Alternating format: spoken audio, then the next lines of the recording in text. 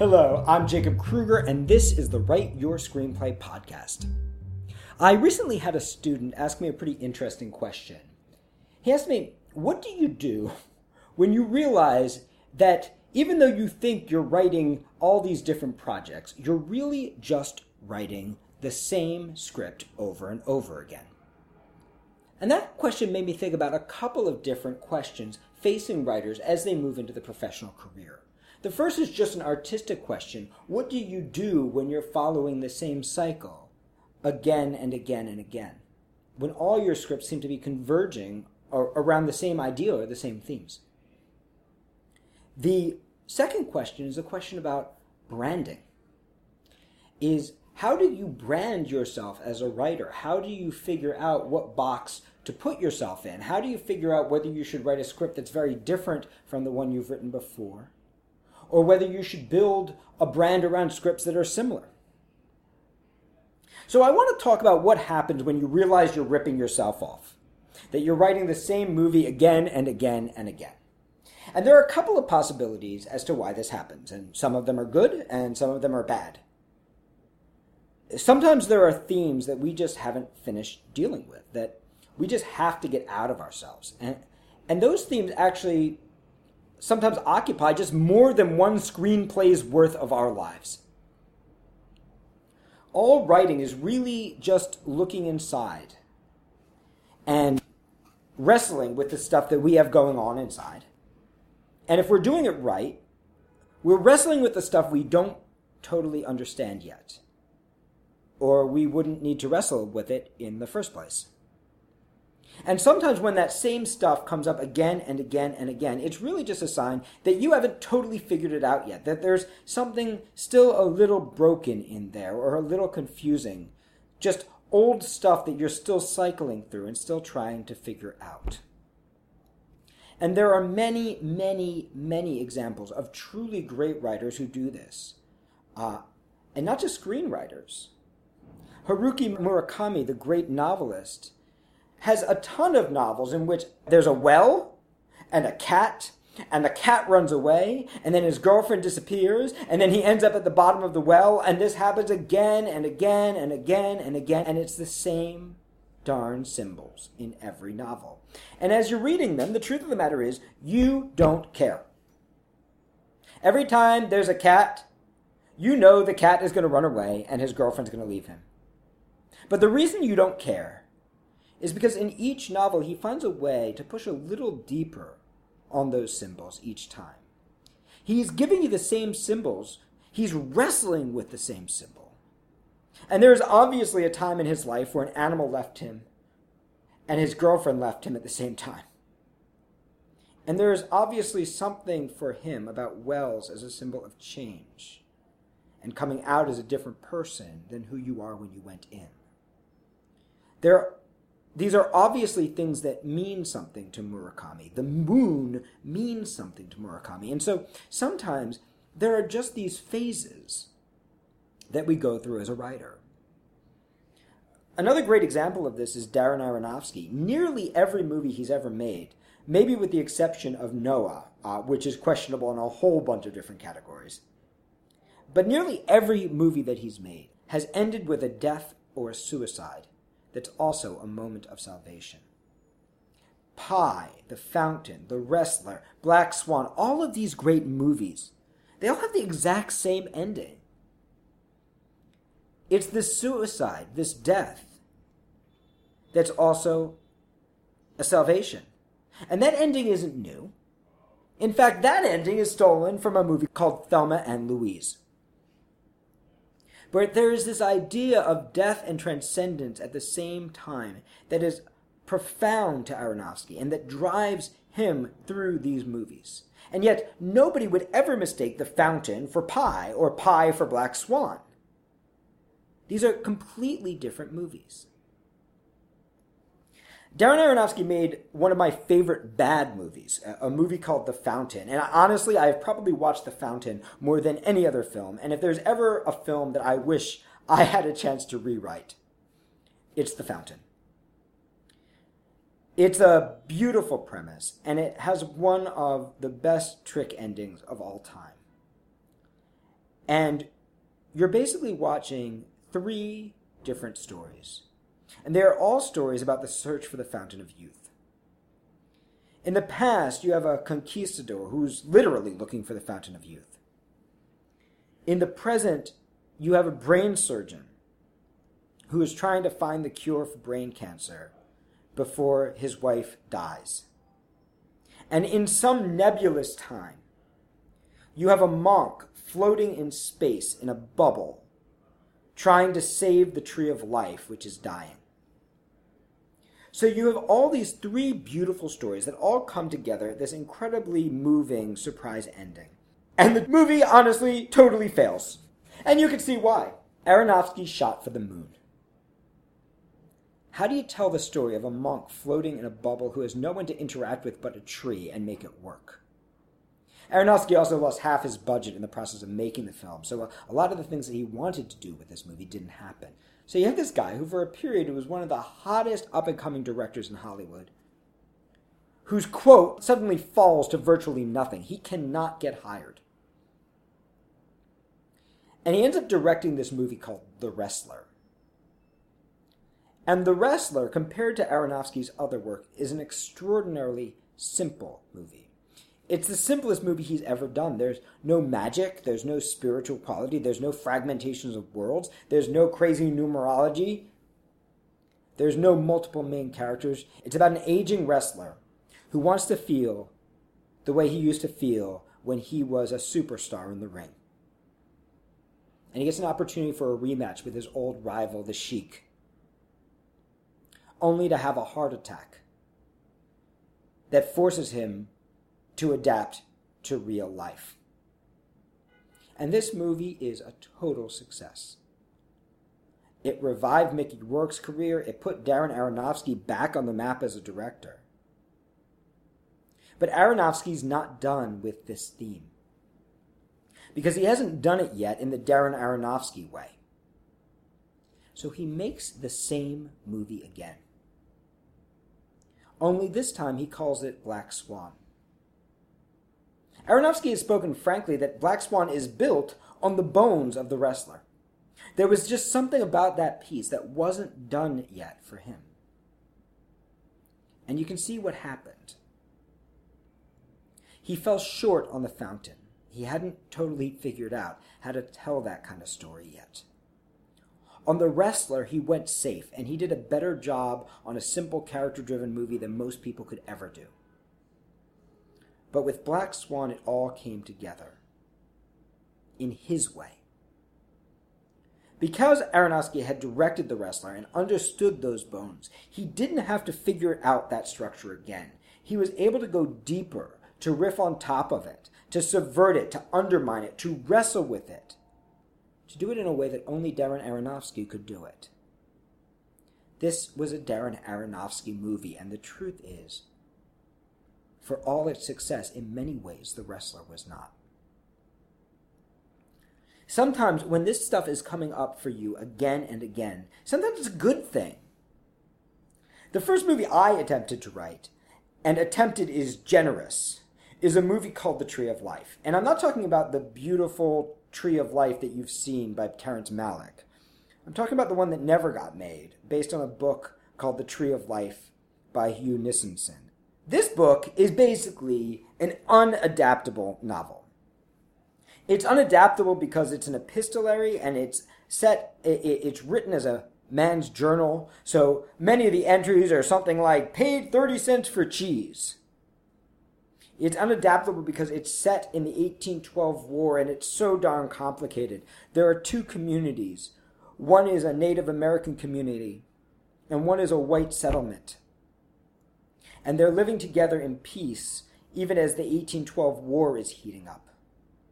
And then this war starts between these 2 peoples who have been living in peace together. And this is all really interesting stuff, and I was so interested in this story, where you have 2 protagonists, and they're both good guys. And they're on opposite sides of the same war. And they're both just trying to find their guardian spirits, whatever that means, to do right by their people. And I was really excited about this. But it's an unadaptable novel because it's based on the philosophy of Emanuel Swedenborg. Swedenborg was actually very popular with the Native Americans of this time, and Johnny Appleseed was also a devotee of Swedenborg. And what Swedenborg believed in was that on this planet, we only see the effects of our actions. And that only after death do we get to see the causes. So the way the book is written, you don't see any of the causes of the events that happen. You only see the effects reported. And then you have to figure out what the hell happened that caused these events to occur. You have to piece it together, and in that way, in reading the novel, you become God. Now, this is an unbelievably complicated novel. This is a piece of literature, and it is not an easy adaptation. And I am a 20-year-old kid. I'm trying to figure out how to honor this attempt of the book to show the causes without showing the effects in my adaptation. I'm going to have two main characters on different sides of the same war that barely interact and yet change each other's lives, and they're both the good guy, and it's set in 1812 in Ohio. To say that I failed in this script does not even begin to explain what happened. And there are some really beautiful moments that I found, and in many ways, this is my favorite script that I will never rewrite and that will never get made. But it has a very special place in my heart.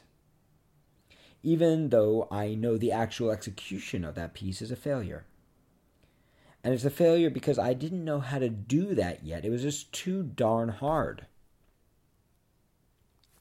But I got obsessed with this idea of writing these movies that had two main characters on opposite sides of the same war. Two parallel storylines happening across space and time that spoke to each other in some way. So you can probably see why I like Darren Aronofsky. And I got obsessed with this, and how do I do it? How do I do it?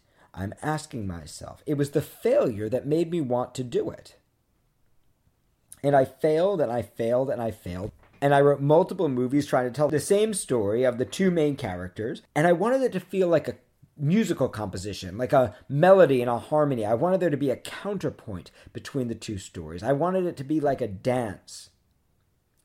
I knew what I wanted it to be, but I didn't have the physical skill yet, the craft, the practice to actually do it. And what's interesting is I ended up getting hired on this movie called The Matthew Shepard Story. And The Matthew Shepard Story was the story of two main characters. One was Matthew's story, and the other story was the story of his parents, Judy and Dennis. And these two stories were actually happening separately from each other across time. But they came together at the end. Now, you don't have to build the Matthew Shepard story like that. But I was able to build on the bones of all those abandoned screenplays. I was able to build on all of those failures. And the truth is, this kind of storytelling came together for me for the first time on Matthew Shepard. That was the first time I was able to make that structure work for myself. And the fact of the matter is, I'm not done with that structure yet. There is still more for me to mine there. I still have an interest in what you can do with that structure, just like Darren Aronofsky had an interest in the wrestler structure. So sometimes finding that same pattern, sometimes finding yourself in the same structure or a similar structure isn't a bad thing. Sometimes it's simply a way of deepening where you're going. Eventually, I'll probably figure out what that broken thing in me is that needs to look at all these fragmented worlds. What is that thing that I'm trying to resolve in myself? And at some point, that probably will get resolved because writing is therapeutic.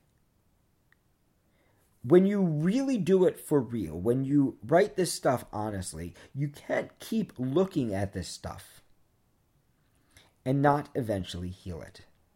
And so through the process of writing these things, we do heal those broken parts of ourselves. And then one day you wake up and you think, I have no interest in telling the story of two main characters on opposite sides of the same war.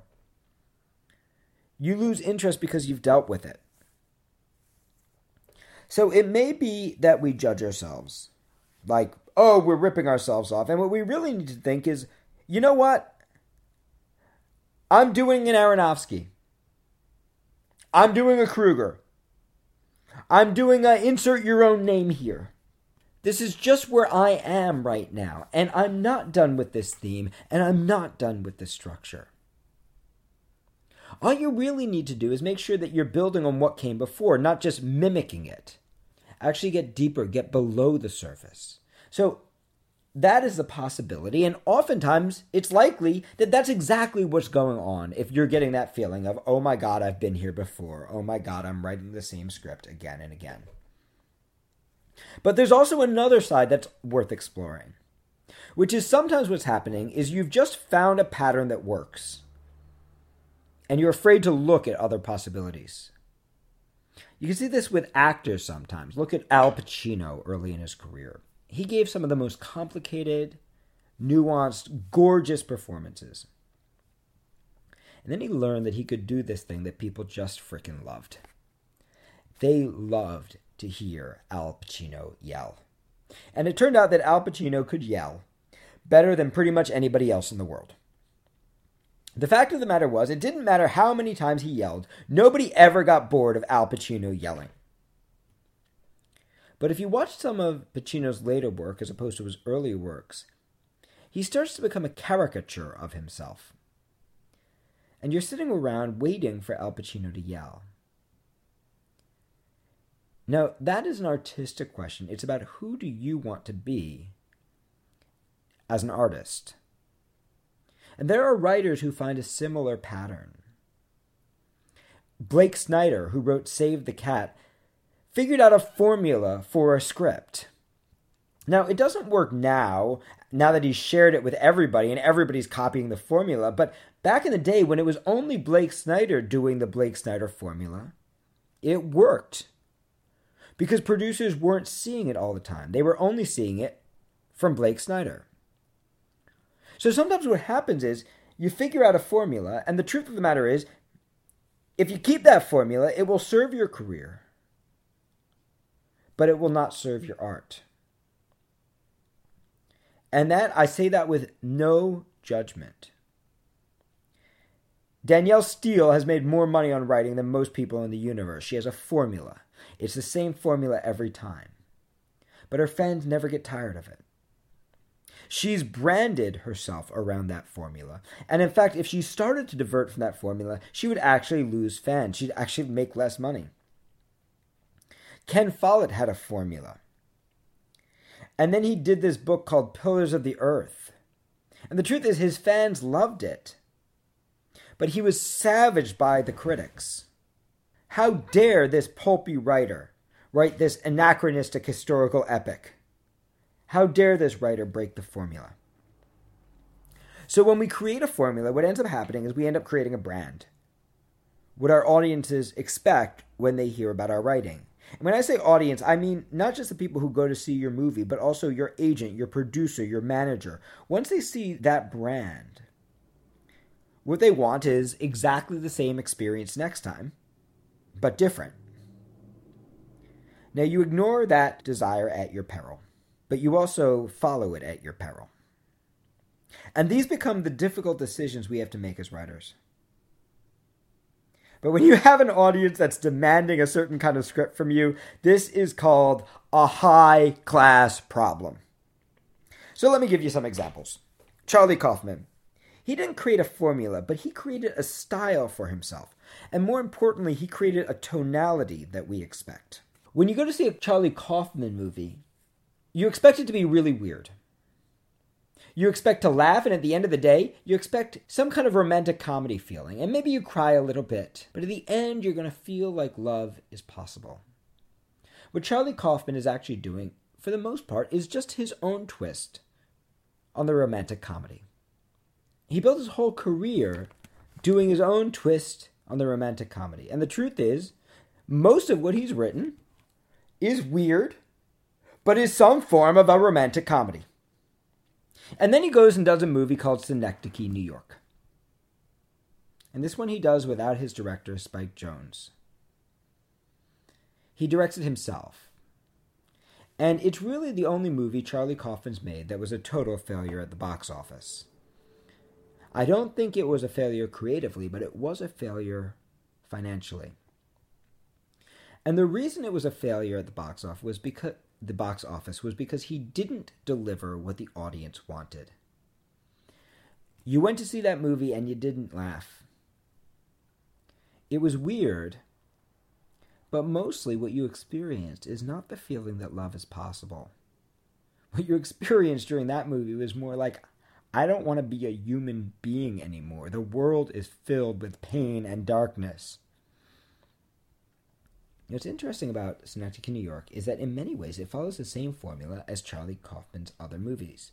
In many ways, this is just another example of Charlie Kaufman writing the same movie again and again.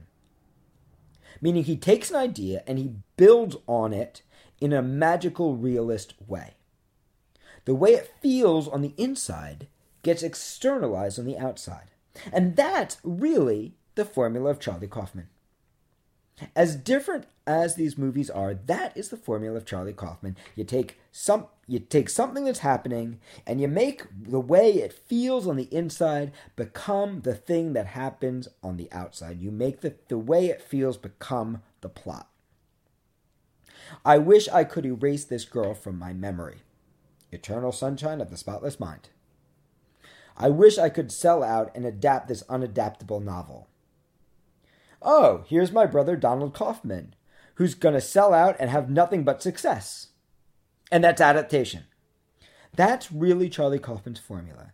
Take what's happening on the inside and make it happen on the outside. And Synecdoche, New York is simply built on the idea that all people in some ways are the same person, that we all share an experience. And this is not a new idea for Charlie Kaufman. This is just being John Malkovich all over again, in a different way. The idea that we are all acting the same patterns again and again and again. And Charlie Kaufman externalizes that idea, and it becomes these repeated sequences with everybody becoming everybody else. It's actually the exact same movie. He's just wrestling with the same kinds of ideas. And in this movie, he wrestled with it in a tone that was probably very artistically satisfying for him. Where he said, you know what? I'm tired of this feel-good shit. I want to look at it through a darker window. And so he's still doing a Charlie Kaufman movie, but without the tone we've come to expect from Charlie Kaufman. And there probably is a way for that movie to become successful. If the marketing team got together and they marketed the movie like Charlie Kaufman as you've never seen him before. Welcome to the dark side of Charlie Kaufman. Then the audience would have shown up not expecting to laugh. They would have shown up expecting to be disturbed. And they probably would have been pleasantly disturbed by a darn good movie. So what happens is when we sell one thing and deliver something else, the audience always gets mad at us. And what does that mean to you? That means at some point in your career, you are going to need to make a choice. The question of branding is one of the hardest questions for writers. And some people will tell you, just write thrillers. And some people will tell you, write different movies to show your range. And what I'd like to tell you is, write the movie that is in your heart. Because that's the movie that's going to be compelling. And then write the next one, and the next one, and the next one. And eventually what you're going to notice is that certain themes end up rising to the surface for you. And once you see those themes arise, you may start to have some success as a writer. And at that point, you might have that high-class problem. And you might find yourself fighting upstream because your agent or your manager has different priorities than you. And that's a good thing, because if they're not worried about your career, then you have to worry about it. It's their job to worry about your career. It's your job to worry about putting exciting stuff on the page. It's your job to worry about telling the truth. It's your job to worry about giving them the material that makes you worth representing in the first place. So if they are not pushing you to do the thing that's going to bring in cash or sustain your career, then they're not doing their job. You should have conflict with your agent, just like you should have conflict with your line producer. You should be pissed off about what's being cut, and they should be cutting the things you love. I like to think that I need to do enough work for my agent, my manager, my producer, that they can know how to talk about me as a writer, so that they can know what to say. And that means being able to talk about the themes that are resonant in my piece. Whether I'm writing a romantic comedy, a thriller, a horror movie, a drama, if I'm not showing my agent what to say, then I'm dependent on them being brilliant. And some of them are brilliant. But branding yourself as a writer doesn't mean locking yourself in a box of writing only one thing. It just means that you have to do the work to help them know how to sell you. I was recently talking to one of the top agents at UTA, and he said sometimes he'll sign a young writer knowing that he won't make any money from them for the first 5 years that they're with him. And my God, I wish everyone had an agent like this. He's risen to the top. He's the top of the top, and there's a reason for it. And that reason, he has a unique ability to actually think in the long term, to think about building the career rather than selling the one project. Most of us don't get lucky enough to get an agent like this, which means that we have to do it for ourselves. It can never be about the one project. It's got to be about the career. It can never be about the one script that you're going to sell. It has to become about the library of scripts so that you can develop the voice that actually allows you to develop a brand in the first place. This agent told the story of the writer of Diary of a Teenage Girl coming to him with this unlikely story. The main character is having sex with her mother's boyfriend. She's 13 years old. It's not exactly commercial. And he's told the story of her coming to him. And what he said was, this is going to be really hard. And I will do it. But I need to know you're going to work even harder than I am. Because that's how hard it's going to be to get this made. And she said, okay. And they got it made together. So look, if you're lucky enough to have an agent like this, they will make miracles happen for you that you could never imagine. But most of us don't get that agent. We don't get that manager. We don't get that producer. We get the person who's average at their job. Statistically, most people are average at their job. And that means I can't depend on a brilliant agent to come up with the sales pitch for my movie. And I certainly can't depend on my brilliant agent to come up on a sales pitch for me. I can't expect them to brand me. I need to brand myself. But that brand doesn't start with thriller comedy, because the truth is that's how everybody's talking about themselves. That brand begins with what I have to say as a writer and how I want to say it. And I have to present that to them so that they know how to market me now, so that they know what our short-term strategy is and what our long-term strategy is.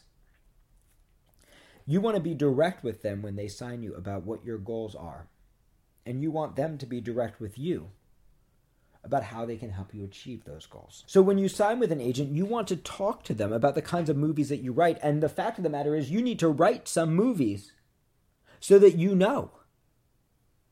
You need to develop your voice so that you can start to see the patterns that come up again and again in your writing, even if you're not consciously thinking about it. And when you sign with an agent, you want to lay out your strategy for them and get them to lay out the strategy for you. And sometimes you don't have a choice. And if you don't have a choice, if there's only one person that wants you, sign with them. But if even just that one person wants you, the chances are the reason they want you is not because you wrote comedies or because you wrote thrillers or because you wrote action movies. They want you because you have a unique voice that no one else can give them. Because that unique voice is the only reason to take a chance on a young writer. If you're lucky enough to get a choice, have them talk to you about what they see in your writing, what they connect to, what it's about for them. Have them lay out the long-term strategy for you, the short-term strategy. How are you going to do it? Who are your connections? What are the kinds of things that you sell well? What are the things you've sold recently? What are the kinds of things you struggle at selling? These are the questions you want to be asking your agent when you have a choice. You have to be willing to say to the agent, I have no interest in writing these kinds of movies, so I need to know how quickly we can get me out of writing this and into writing that, and what our strategy is to do it. If you're famous for comedies, and you really want to write dramas, you need to strike the deal with them where you say, look, I'm going to give you 2 more comedies, and then I'm going to write a little indie drama that's going to cost $1 million to shoot, and I'm going to want the kind of support on that you gave me on a $40 million comedy. Pre-negotiate it with them. If they say no, at least you know where you are. And then you want to think about their need for an easy way to brand you. They've got a whole roster of clients and they don't have time to put the kind of thought into your career that you have. Give them a simple way to brand you. Make sure it's a way that you're excited about being branded. This is why I love John Dapolito's work on theme. Some of you have probably heard me talk about John. John is an acting teacher here in New York, and you can check him out at johndapolito.com. John is a great acting teacher, but he's really brilliant at identifying patterns. He's great at finding patterns, and he helps actors to identify the themes that drive their acting, the kinds of roles that they're great at playing, teaching them how to talk about their acting in terms of those themes. And what I believe is that those themes in our lives change in different acts of our lives, just like they might change in a different act of your movie. That as we change and develop as writers, as we write script after script after script, the themes that resonate with us change. The theme that you're wrestling with now is not necessarily going to be the theme you're wrestling with forever. It just happens to be the hot theme for you right now. But what I love about John's work is that instead of branding around an idea like, I play the funny best friend, he'll brand around, I play the character who always feels less than the people around her. Instead of branding around, I write dramas, he'll brand around, I write movies about loss. So if you're writing a movie about loss, then you could be like, yes, I could have written Eternal Sunshine of the Spotless Mind. But I could have also written The Hangover. So you see, what this work allows you to do as a writer is give your agent a way of putting you in a box, but it's your box. If you're going to work with an agent, if you're going to work with a manager, if you're going to work with a producer, the fact of the matter is the expediency of the industry requires you to give them a way of putting you in a box. But if you can create that box by talking about the themes that matter to you, rather than the types of movies you like to write. Let me say it one last time. The fact of the matter is, if you're going to succeed in the industry, if you're going to work with an agent or a manager or a producer, if you're not just going to do everything yourself, you need to give them a way of putting you in a box because they're going to want to put you in a box. They're going to need to put you in a box because they're not going to be able to think, well, how do I describe this person? What you have the power to do is to define your own box. So you're not stuck writing the same kind of movie for the rest of your life.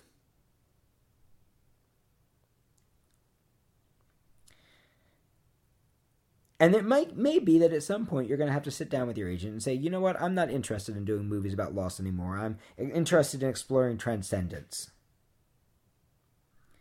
But we need to give the people who represent us that way of talking about us so that they can bring order to the chaos, so that they can know which projects to submit us to and which projects not to, which producers to talk to about us and which producers not to.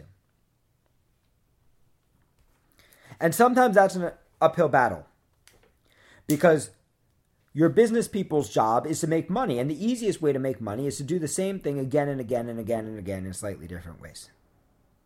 Some of them are going to want to brand you in one very simple way rather than talking about your themes. Eventually, you get bored with doing the same old shit. But your agent, your manager, your producer will never get bored of receiving it. They will never get bored of receiving it because really, the easiest thing to sell to the audience is the same experience in a different way. That's why every Disney movie feels the same. It's the same experience in a different way. Now, it's not that there's an invisible audience that wants homogeneity and won't ever let you change. It's just that they had a good experience. And they missed that experience, and they want it again. This is why you see sequels getting made over and over and over. So if we're going to talk from a purely commercial perspective, this is why it is so darn important to make your first movie something you care about. If you explore a theme that matters to you, there are infinite variations you can do on that theme. And you'll be at least able to get enough of those movies out to build your career and get people to trust you. Look at the career of Robin Williams.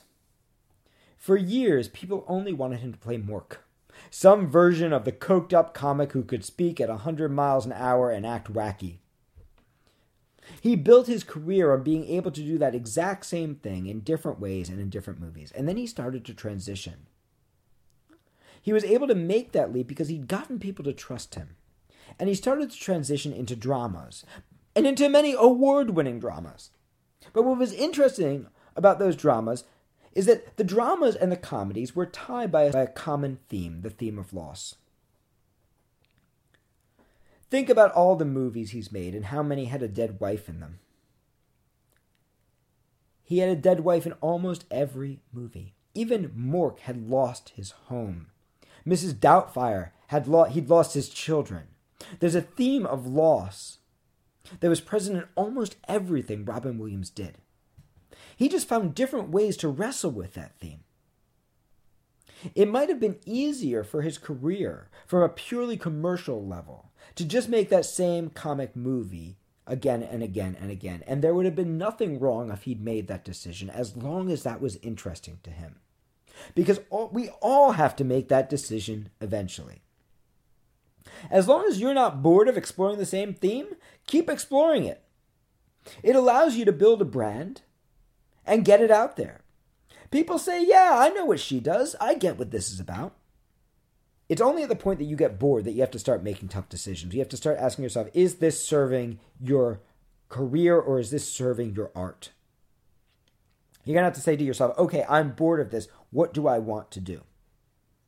Because sometimes what happens is we end up in these patterns and we start to limit our range. Like the actor who always cries or the actor who always yells. And we forget that there's an entire different range of what we can do. One of my favorite Pacino performances, I saw him at the Amundsen Theater in Los Angeles. He was doing a little-known Eugene O'Neill play called Huey. And Huey is the character that's the opposite of the character you usually see Al Pacino play. They stuck him in a suit that was too big for him, and he plays from a place of weakness rather than a place of strength. A guy who doesn't have a personal center rather than a guy who does. And it was one of the most profound performances I've seen on stage. It made me wish Pacino had bumped into a film director later in his career who'd pushed him in that way, who had said, hey, Al, what happens if you don't yell at all in this movie? So sometimes the other way to think of it, when you see yourself doing the same pattern, you do it in one movie, cool. You do it in 2 movies, cool. You do it in 5 movies, and you have to start to ask, okay, is this a pattern that is now etched in my mind as the only possibility, that is limiting me as an artist in some way? What are the other possibilities that are also true?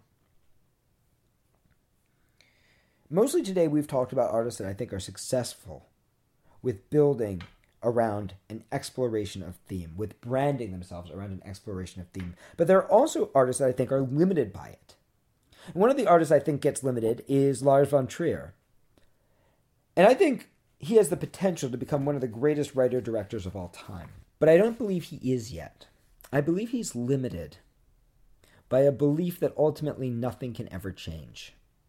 That ultimately he is always going to be a slave to his depression, to his self-destruction. That the universe will always unravel on him the way it unravels on his characters. And what's starting to happen for me with his movies, even though I love his movies, even though he's extraordinary in his execution, is it always bumps in the same place for me. It's always like, okay, now we're going to nihilism.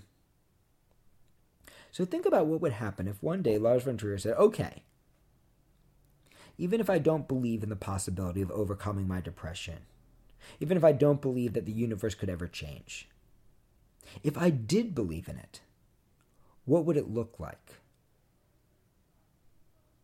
When we start to do that, neurologically, we start to build new patterns in our brains, where our creative minds start to believe in other possibilities. And one of the cool things about the subconscious is that the subconscious is like a child. In a way, anything you tell it is true, it will start to believe is true. Especially if you tell it repeatedly and powerfully, with images and sound and feeling, like you do when you write. And so sometimes what happens is we're doing the same thing again and again, but we're actually giving ourselves a window into our own neurological pathways. And that gives you an opportunity to stand back and say, hey, is this actually as wide as my mind can go? Or are there other pathways that I would like to explore? Are there other possibilities I haven't fully looked at yet? What I'd like to suggest to you is that if you need to write a few movies to explore one neurological pathway so you can really understand at least one aspect of where you are and who you are, then sometimes it's okay to explore that one path. But other times, it's worth asking yourself, what are the paths that you have not explored? What are the ones that you don't even know exist? You wrote the movie about the most selfish person ever? What would it be like to write a movie about the most generous one? And when you do that, it expands your worldview. It allows you to look at a wider shot of the world, rather than just at one little piece of it. Sometimes you start to say, oh, isn't that interesting? I can actually see my pattern in this piece. I can actually see my belief systems playing out in my writing again and again.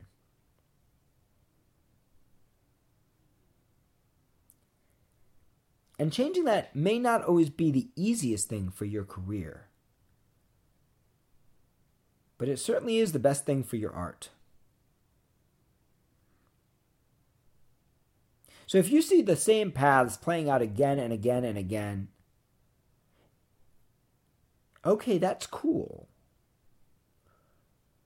But take a moment to ask yourself, what happens if he doesn't yell? What happens if he doesn't make the most destructive choice?